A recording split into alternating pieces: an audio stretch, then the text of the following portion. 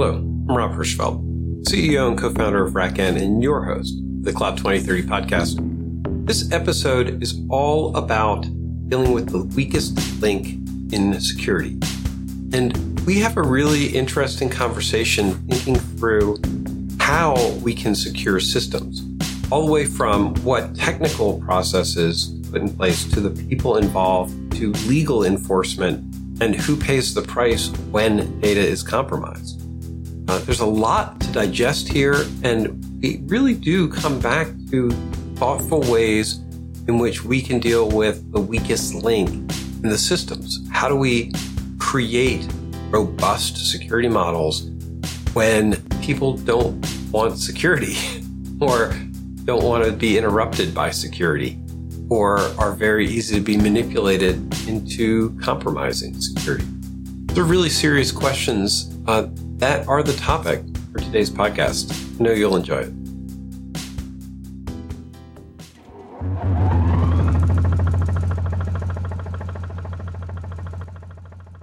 You feed it this stuff, it becomes part of the data set. At what point does it understand that it now has a degraded data set and it shouldn't be using this stuff to make recommendations because that's the bad stuff? That is because it's all in the data set now. It would be very easy to become lazy on this. That's right. No, this is, there is definitely still skills and supervision implied, but not, supervision's a skill. Mm-hmm. Yeah. And, everyone's saying, oh, we don't have, right now, we don't have the DevOps, the security ops folks. It's like they're either not trained at all or you can't find them because they're getting paid gazillions. And you provide this tool for folks, and then you have the supervision issue, and it's just going to make the gap bigger because, as Martez says, we don't need to hire the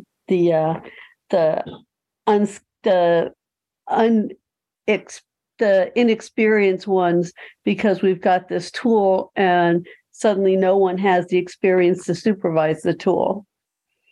That's actually the topic of the day, is building security around the lack of security expertise. So, you're 100% on topic from that perspective. Just take the AI out of it. Can we build secure systems from that perspective without that expertise? Well, go ahead. So you've got, with humans, there is a reasoning capability where if the data isn't out there, the humans can still iterate and build up expertise while acquiring the data.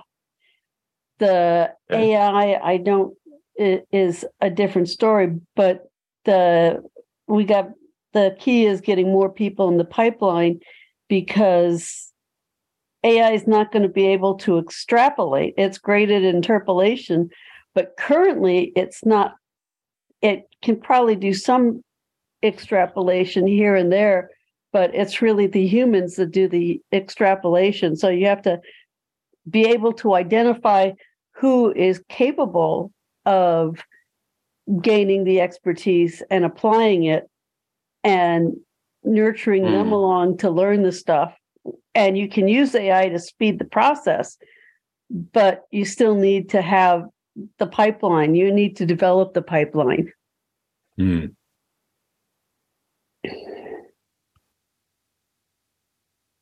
It's a systems problem. And to that point, I definitely think it's not really a skills gap problem in the broader sense. So I take a look at things like data security issues. So if you take example, like super basic example, like an Excel spreadsheet, it's got email addresses and social security numbers in it. Typically, the way to protect that is things like, okay, well, I'll just either encrypt the file or a password protect the file. The problem becomes the moment somebody enters that password, whether they legitimately know it or not, or they've somehow stolen it. Then at that point, that data has been exposed. And so I have no good mechanism, at least that I'm aware of, and it permeates across different technologies, to mask or hide those individual fields. So where I might decide, you know what, I'm fine with you seeing usernames, or I'm fine with you seeing the person's name. But the social security number, I want to hide it by individual record, where let's say a second factor is required to access that record. And so we see that across the board every single day of a malicious actor gets access to a database or whatever piece of data, and we have no good mechanism to restrict access to the sensitive data that's actually valuable. More often than not, it's an all or nothing scenario. And we've realized that does not work.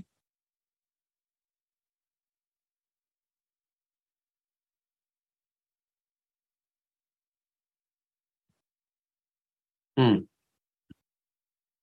to think through, how do we protect people? So I think ultimately it had to be some way to both properly audit and then have some second factor of authentication, or depending upon regulatory compliance, and this one I haven't delved into, I don't want that third party or that company to keep my social security number around. Like, if you need that number, ask me for it, or provide me a mechanism for, in essence, to provide you with one single time use of that piece of identity. That's what I would really like. Yeah. Yeah, and so security issue that we're leaking so much, like we're leaking so much data. Yeah. Yeah, and there's really, unfortunately, we're not going to put that back. Yeah, that toothpaste is not going back in the tube. Well, I mean, I think we can get much better at it. Unfortunately, like I tweeted the other day, like things like zero trust and supply chain security are interesting distractions. In that, like, those don't solve the problem of the malicious actor is going to get valid credentials. It's going to happen. Like, we can trick ourselves into thinking that it's not going to happen. They're going to get valid credentials. How can we, number one, limit the scope of what they can access, at least before being prompted for a second factor? So typically what we're at is they get prompted for that second factor, but it's not at the data level. It's at access to a system level. And so it's much more difficult to siphon, let's say, 1 million records and get 1 million social security numbers or whatever different PII if each individual access requires a second factor to get that actual data or that information. So, I mean, it's the approach we're taking is all wrong. Even take a look at something like a lot of the ransomware gets dropped onto a system. It's going through encrypting file servers. There is no real mechanism to throttle access to files. I should be able to define that says, you know what? No, you can't go through 1,000 files in a minute. I don't anticipate a human to do that. Or I also could have the safeguard that says, okay, maybe I do have this super secure service account that can access 1,000 or 10,000 files, but every user shouldn't be able to just go through every single file. So it's things like that where we don't consider or don't even think about that, the implications. And it's okay, well, let's do immutable backups and all these other things that aren't going to solve the problem. What you're describing to me strikes me as the idea that this is one of those ones where everybody just ends up using root on the servers. Because you end up with very locked down systems, which makes sense to me until somebody's like, oh, I'm running this thing and it's scanning a directory and that directory has 1,000 files in it. Now it's causing this weird partial failure because I'm not allowed to scan directories that are that big. I've debugged issues like this where it's like you have a certain number of file locks that are enabled in a system, and if large systems run out of file locks and they crash in very weird ways. I understand the motivation. Some of the implementation makes me nervous because you get into very hard to troubleshoot problems constantly.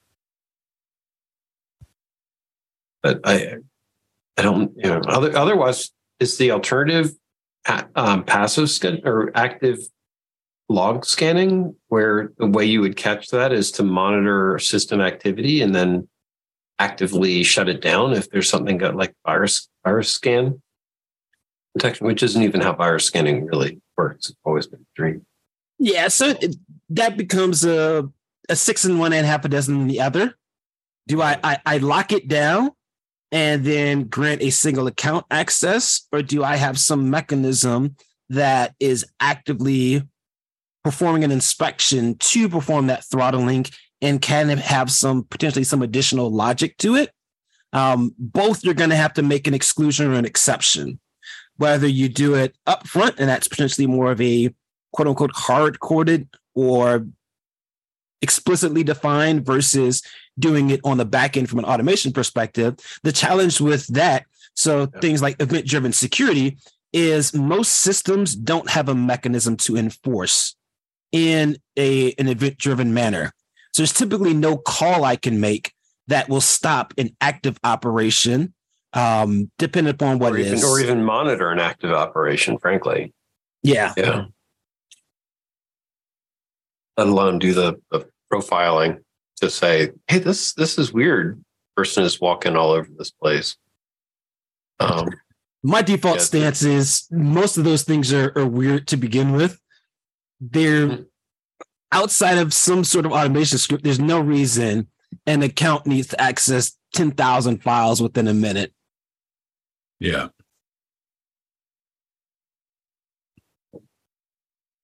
So you're a guardrails first, restrictions first, open sort of the firewall definition. To a degree. I mean, if we had good mechanisms in place to be more responsive, then I'd be inclined to go that route. But I think where we are as an industry is that I've got to put up the guardrails first, and then figure out what are those valid use cases, and ideally have a good mechanism to allow those valid use cases. Right.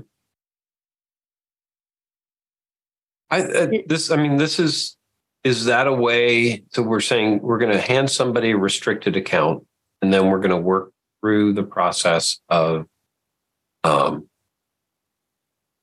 enabling. Well, it's not a restricted account. The system is restricted in terms of how it can be utilized. And so that's the problem the industry is in, is literally the issue, which I said earlier, is the way the system is designed is what allows this, because that's how the system is supposed to work. You as a user can access a file server or files on a file server. That's the intent. That's when it's working. That's how it's supposed to work. Now, what are those guardrails of how you should access it? Those have to be properly addressed. Right. The system was designed in a world of trust. And now we have to shift the system with guardrails to change the trust relationship.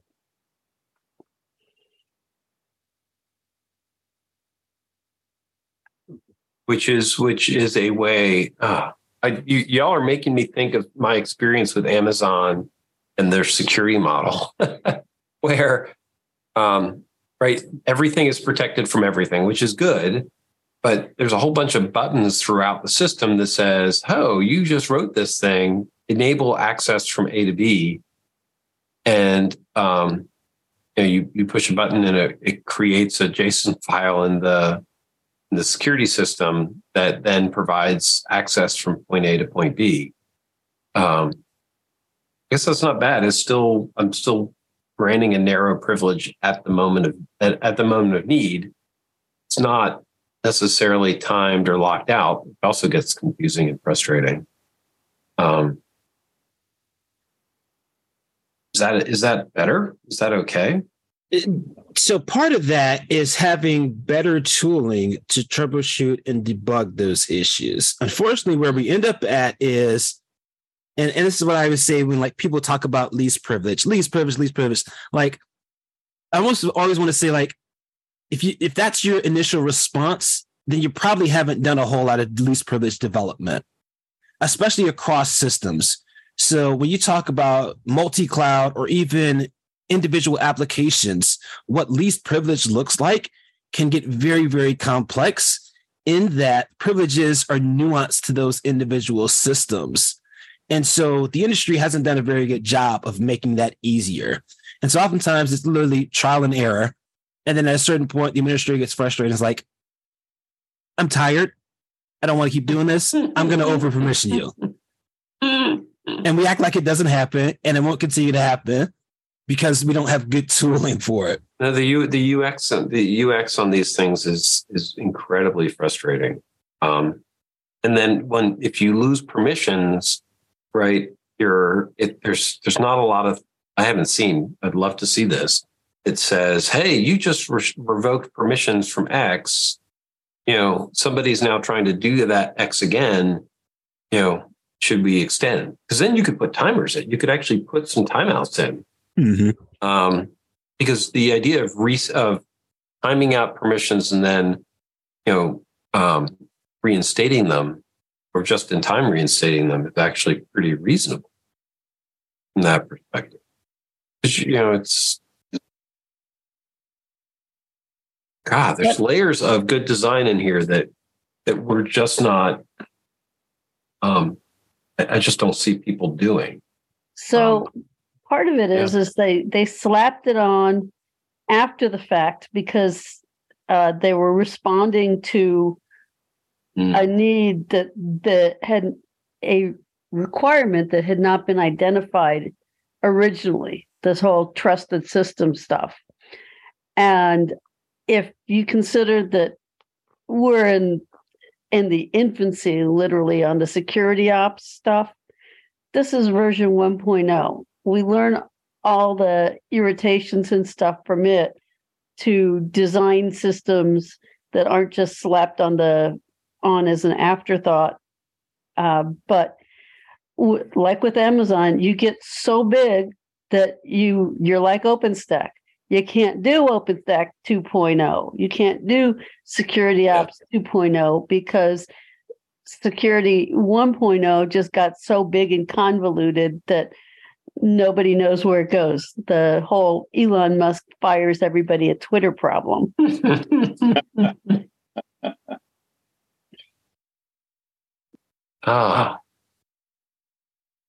don't think that would be, we could do better UX? Like, the way this stuff, we will do better, but okay.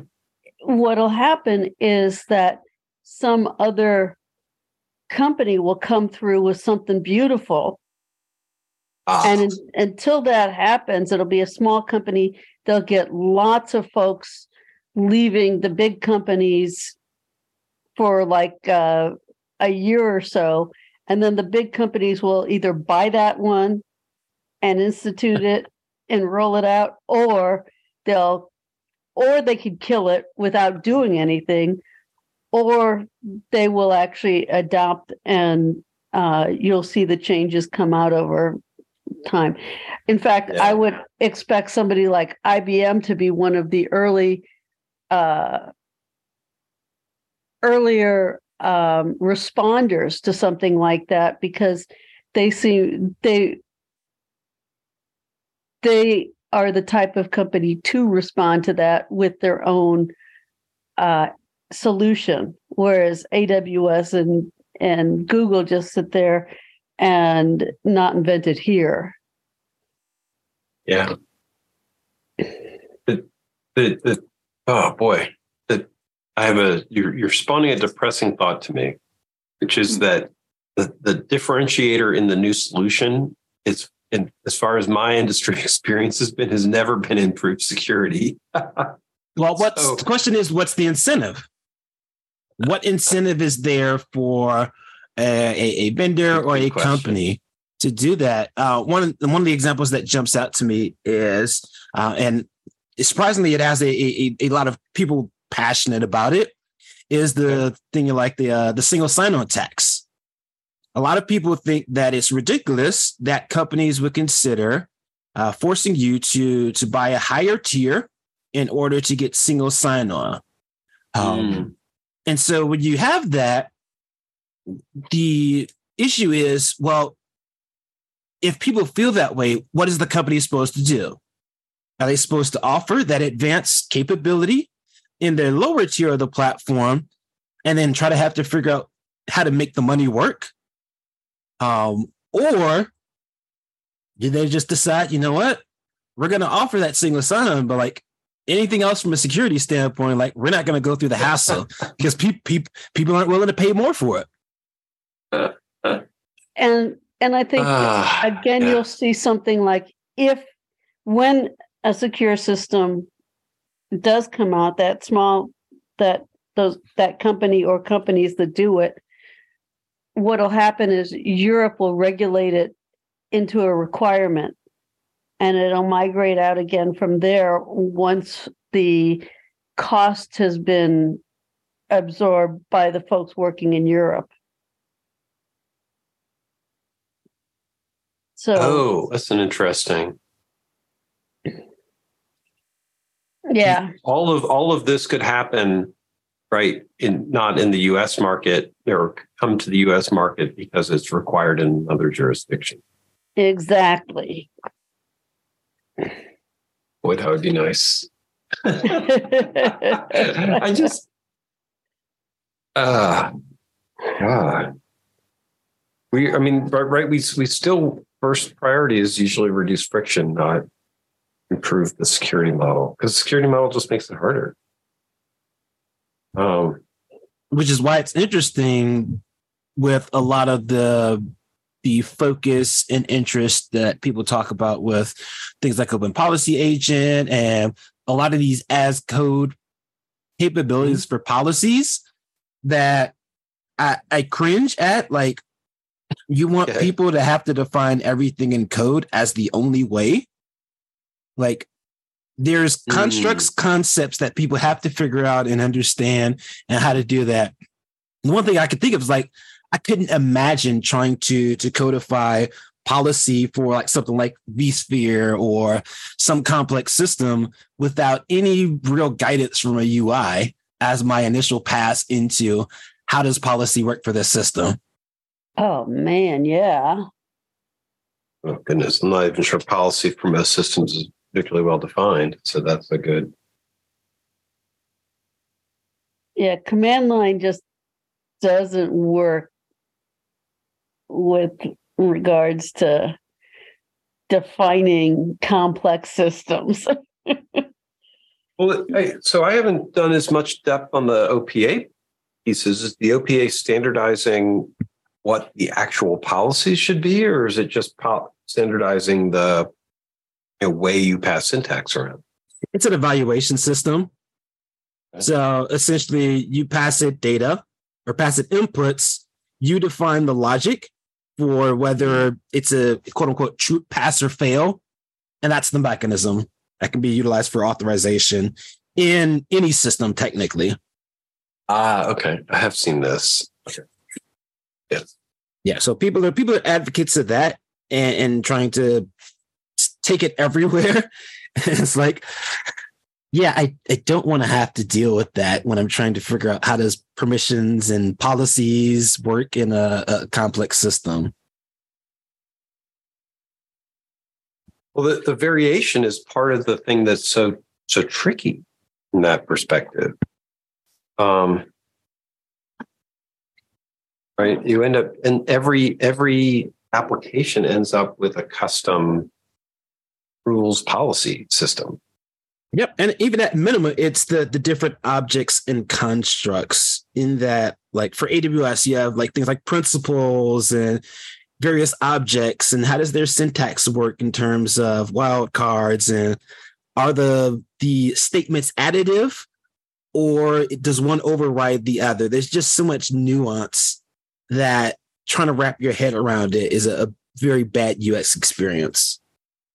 Mm-hmm. Which is, now we're back to, it's almost impossible for a new user. That's why we just turn this stuff off. Yeah, I mean, it's so much easier. I mean, I know very firsthand, right? If you decided that you were going to do a whole bunch of, actually, here, let me be very concrete on the issue, right? One of the adoption barriers for Kubernetes compared to OpenStack was that Kubernetes made the very good decision to require TLS on the protocol. OpenStack didn't. And that meant that when Kelsey Hightower wrote the Kubernetes the hard way, like most of the hard way was actually generating the certificates. Mm-hmm. I mean, after that, it wasn't that hard. And I know for OpenStack, getting people to actually build TLS on the protocol was super hard because it wasn't required. So the system, like we built a whole bunch of OpenStack without TLS, and then going back and adding TLS was, it was just as hard as the Kubernetes TLS stuff, but people didn't want to do it. Mm-hmm. But it's funny, even that minimum bar created resistance to adoption. And so we have a tendency to dumb all that stuff down right out of the gate, because nobody wants to build the UX on, you're just having people bump up against the curb and then having to say, yes, give me permissions. Yes, give me permissions. Yes, give me permission. Super pain. It's hard. And there's this is discouraging. So unfortunately, this is what goes through my head most days as I see the shiny new interesting stuff in the world. And one of the things I commented on was, unfortunately, data breaches just aren't data breaches. Those are people's lives being greatly impacted by the loss of their social security number. And I think, unfortunately, at the moment, the industry just sees data breach and just thinks impact to the company. Oh, so-and-so company just had a data breach. I've never seen it, actually. I've never seen discussion about the human lives that are impacted by a data breach.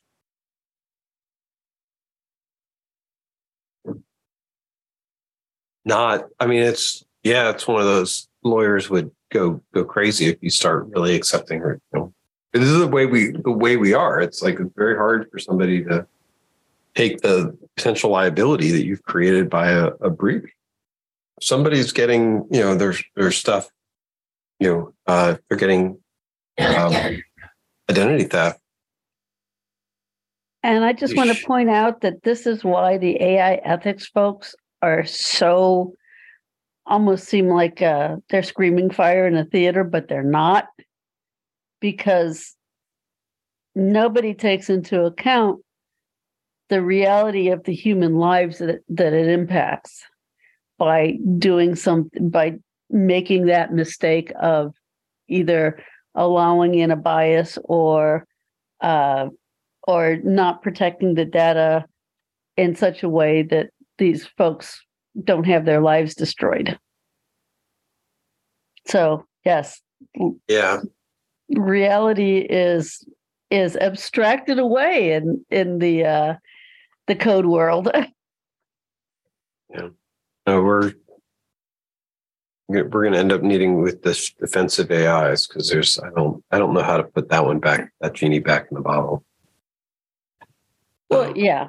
And the key is just, and again, I think it's going to be regulation in this particular instance again, because companies they didn't used to be run fast and break things. And software made it possible to do that. In the past, safety was part of the built-in thing. Just designed it in, and it's not anymore.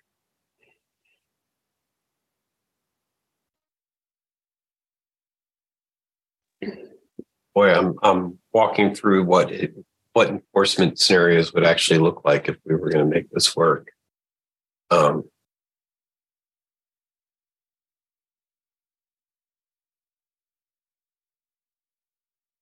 Yeah, we've leaked the data so much. And on the Thursday group, the meeting that I didn't open, it was on data. If y'all haven't read it, the data cartels book, it's terrifying along these lines. We'll talk about it on Thursday, but that's really scary.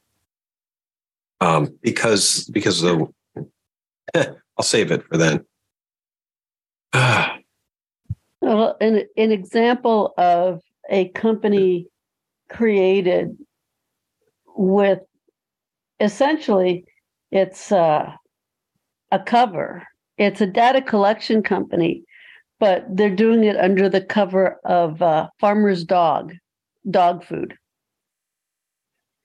And so they're selling this dog food that's supposed to be really good for dogs and fresh and stuff like that.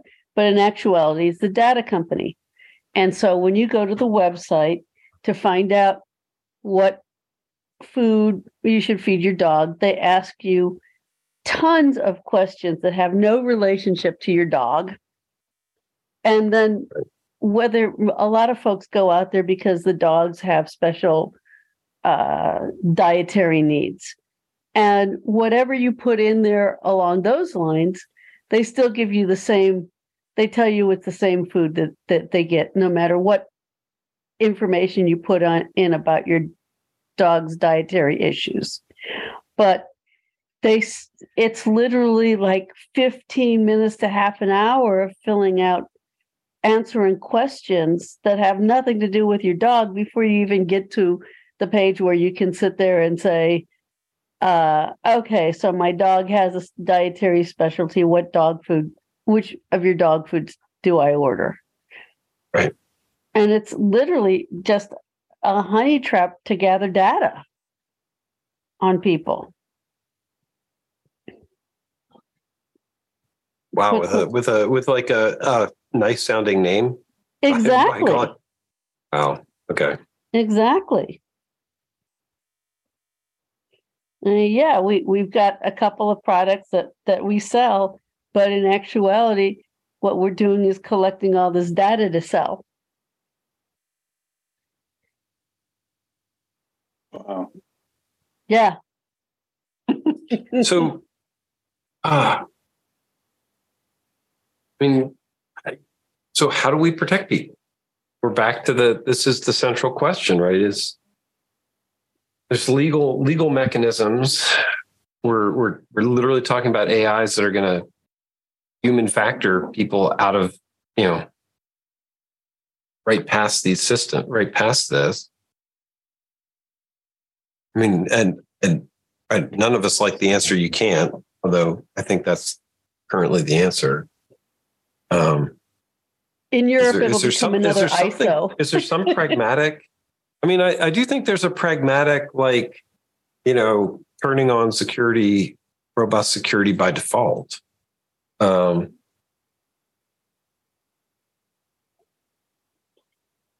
It is pragmatic. It is. So security is like safety. Ford Motor Company making the decision not to fix a design problem because the cost of the lawsuits are smaller than the cost of fixing it on all their cars. And the same is happening right now in security. We can afford the breach as long as we don't tell anybody about it. And that's what's going on now. And again, it'll come out of Europe, the regulations. There'll be a new ISO standards that will propagate through companies. And there are some companies that will sit there and go, we've got to make this safe. Generally, they're not going to be the big companies on the stock market because short-term profits are important. But there will be small companies at some point. The advantage of that will make it so that the large companies will have to respond in the US, or they'll have to respond to the European market, the European regulators. It's a regulation. It really is a regulation problem where it costs money to do this. Therefore, the way to make it happen is to put regulations in place that require companies to spend some of their profits to do this. I think definitely from a regulation standpoint, I think it'll end up being pushed on the companies and not the software companies. The companies will then force the software companies to have to align to ensure that they're doing what needs to be done. Because otherwise, I don't see any incentive on anybody's side. Yeah. From the vendor side, I mean, it's extra money that you're investing for no real tangible return. The companies that are buying the software or the systems aren't likely willing to part with an extra few dollars or several few dollars, depending upon the scale, to get that more secure, quote unquote, system. Right. And so, for instance, manufacturers that are susceptible are going to demand that their vendors bring up the stuff they're buying from the vendors to a level of quality so that the manufacturers maintain all the stamps of approval and auditable stuff that they do. So it, like Martez, it'll be pushed from the end corporations down into the software providers or operations providers, however it works. But yes. Yeah. And I think just fundamentally rethinking when we think about, in particular, data security. Like, I mean, I talked about it, but it's still, when you hear a breach, you read a news story about a breach, it's that oftentimes it's difficult for the company to determine what data was even accessed. Question becomes, why is that such a problem for IT systems now to find out what data was accessed? And then finally, there's no way that a massive payload of data should be able to be retrieved in theory, quote unquote, such a small period of time. So it's the systems that are holding the data that are the problem. It's those, we have to start with those, then how the data is being accessed from like a web server or an application server, evaluate what that process looks like. So the problem is, if let's say the front end does a query to the database and grabs select all, right? Who's maintaining the record of what records were accessed? In theory, all of the records were accessed. So I can't technically even notify. I'd have to notify everybody that your data may have potentially been compromised. And so unfortunately, that's a problem. We've got to rethink how that works. And that's actually currently how they're doing it, how these companies are doing it. Yeah, we know that they access the data. We think they have addresses and stuff like that. So they're literally, like Martez said, somebody says select all on a database or set of databases. And so that's who they're notifying, everybody in that table. Right.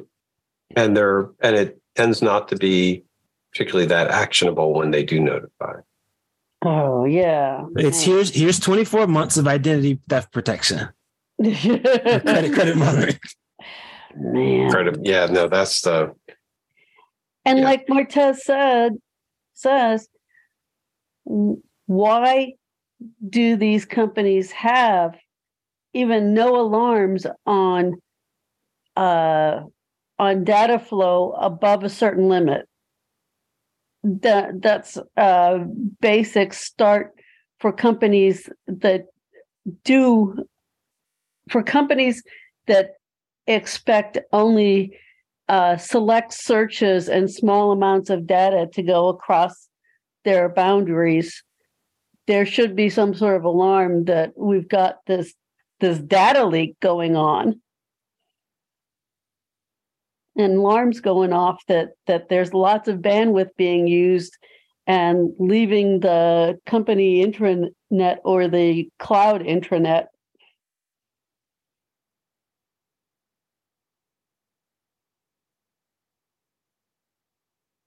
I mean, you're just, even the one people's credit report is defaults to, open, not closed. Yes.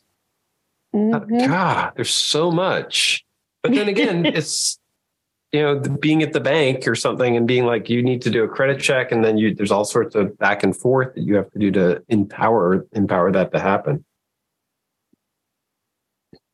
The challenge is my concern with all of this is the disruptive forces that we keep tapping into. Somebody wanting to do a better job is typically not the selling function for it, right? The place where this creeps in is when you've got big companies who've gotten embarrassed by a breach and they start adding, proper security protocols. It's a really hard pitch to be like, we're going to make our software harder to use because it keeps you safer. Which or they go the opposite route. So, or they go the opposite route and say, which is interesting when you talk about like ransomware, is most of the conversation now is about recovery. Is make sure you can recover your data. Don't pay the ransom, recover your data. But all the data that you had, it's gone, but you can restore it. So problem solved. Not the fact that people's social security card numbers and addresses and all those things just literally walked out the door. Yeah. It's about recovering the data, getting the business going again. Well, the interesting thing about ransomware is that they didn't necessarily have to take the data. They lowered the threshold in some ways of the criminality. They've restricted your access without transiting it. Mm-hmm. I mean, they've had access to your system, so who knows? But that's all they've told you. But they didn't have to move it. They could just encrypt it and then sell you back access. It's I don't know. Ransomware still counts as a breach, but it's not quite the same as losing the Equifax losing all of the critical data, or even something like what happened to NVIDIA, where somebody came in and stole their source code, but that included keys. Like we get breaches of signing keys, nowadays on a regular basis. I think the only answer is that you end up having to have all those security systems need to have a higher rotation rate there, and timeouts. I could see a day if we did that where I'd be doing nothing but re-granting myself permissions to stuff all over the place. Well, it's the trade-off of what we're securing versus perceived efficiency. And the other issue is locality. So if you're inside the net, coming from a local network IP, there could be different requirements. But if your source system is out on AWS, nobody's inside the net. So it's there are locality switches for some of those granting permissions and stuff, but we have to define the networks well enough that we know the networks are secure.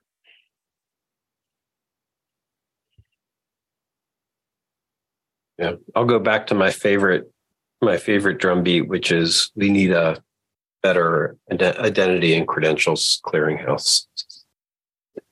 everything starts from our crummy identity. Well, I mean, it's kind of like the old days. It's you go into the server room to get the console up, and you couldn't SSH into the console because that was a security hole.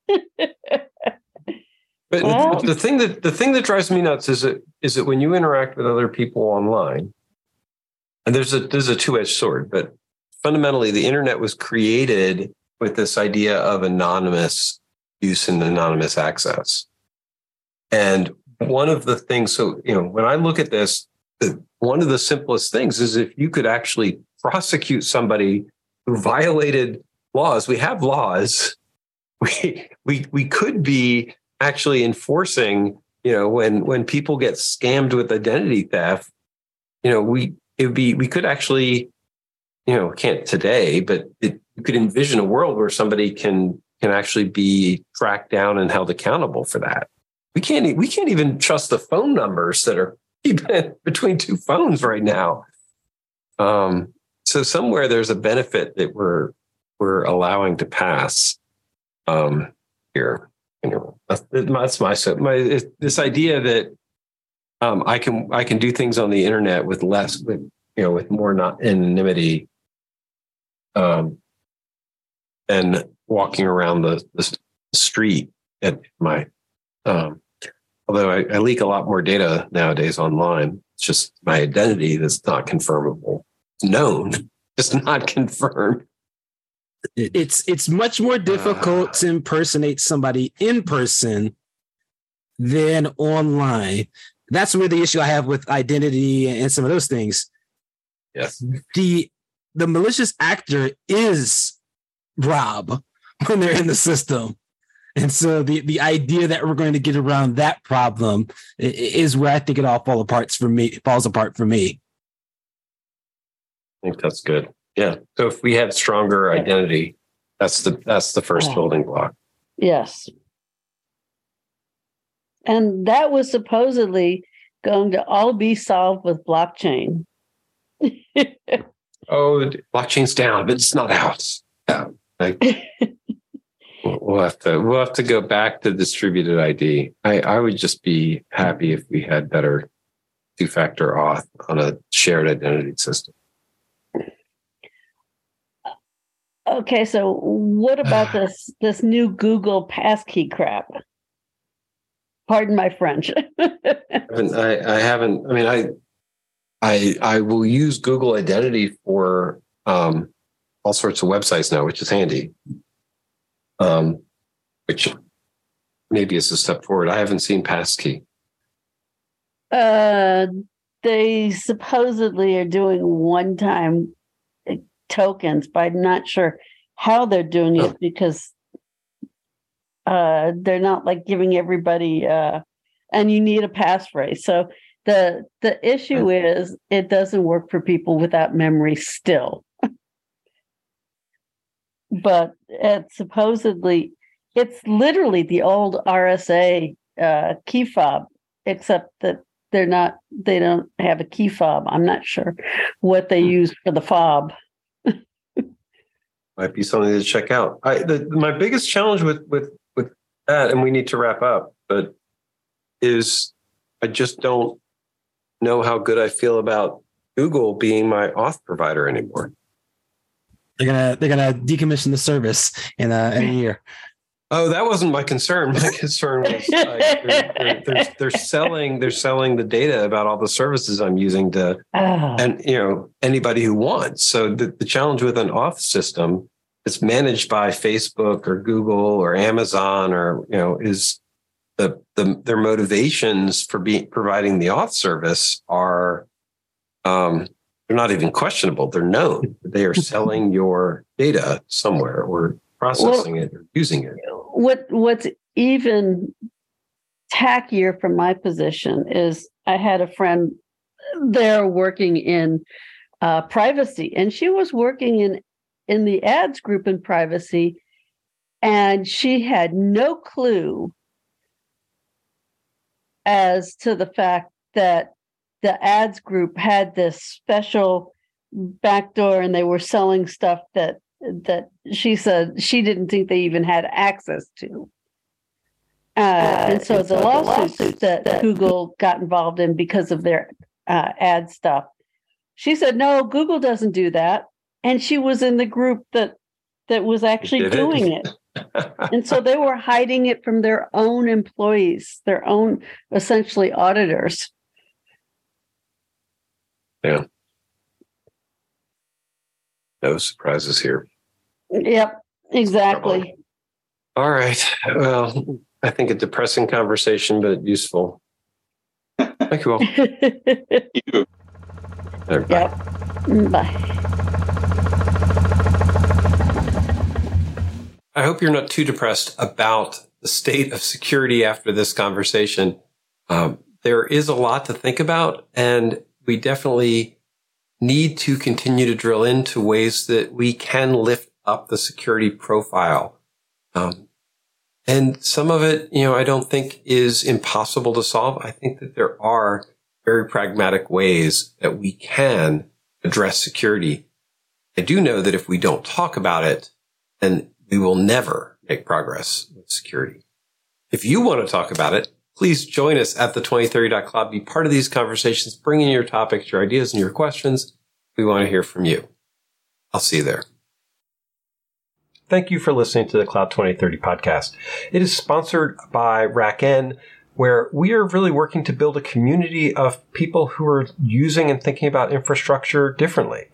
Because that's what RackN does. We write software that helps put operators back in control of distributed infrastructure, really thinking about how things should be run and building software that makes that possible. If this is interesting to you, please try out the software. We would love to get your opinion and hear how you think this could transform infrastructure more broadly. Or just keep enjoying the podcast and coming to the discussions and laying out your thoughts and how you see the future unfolding. It's all part of building a better infrastructure operations community. Thank you.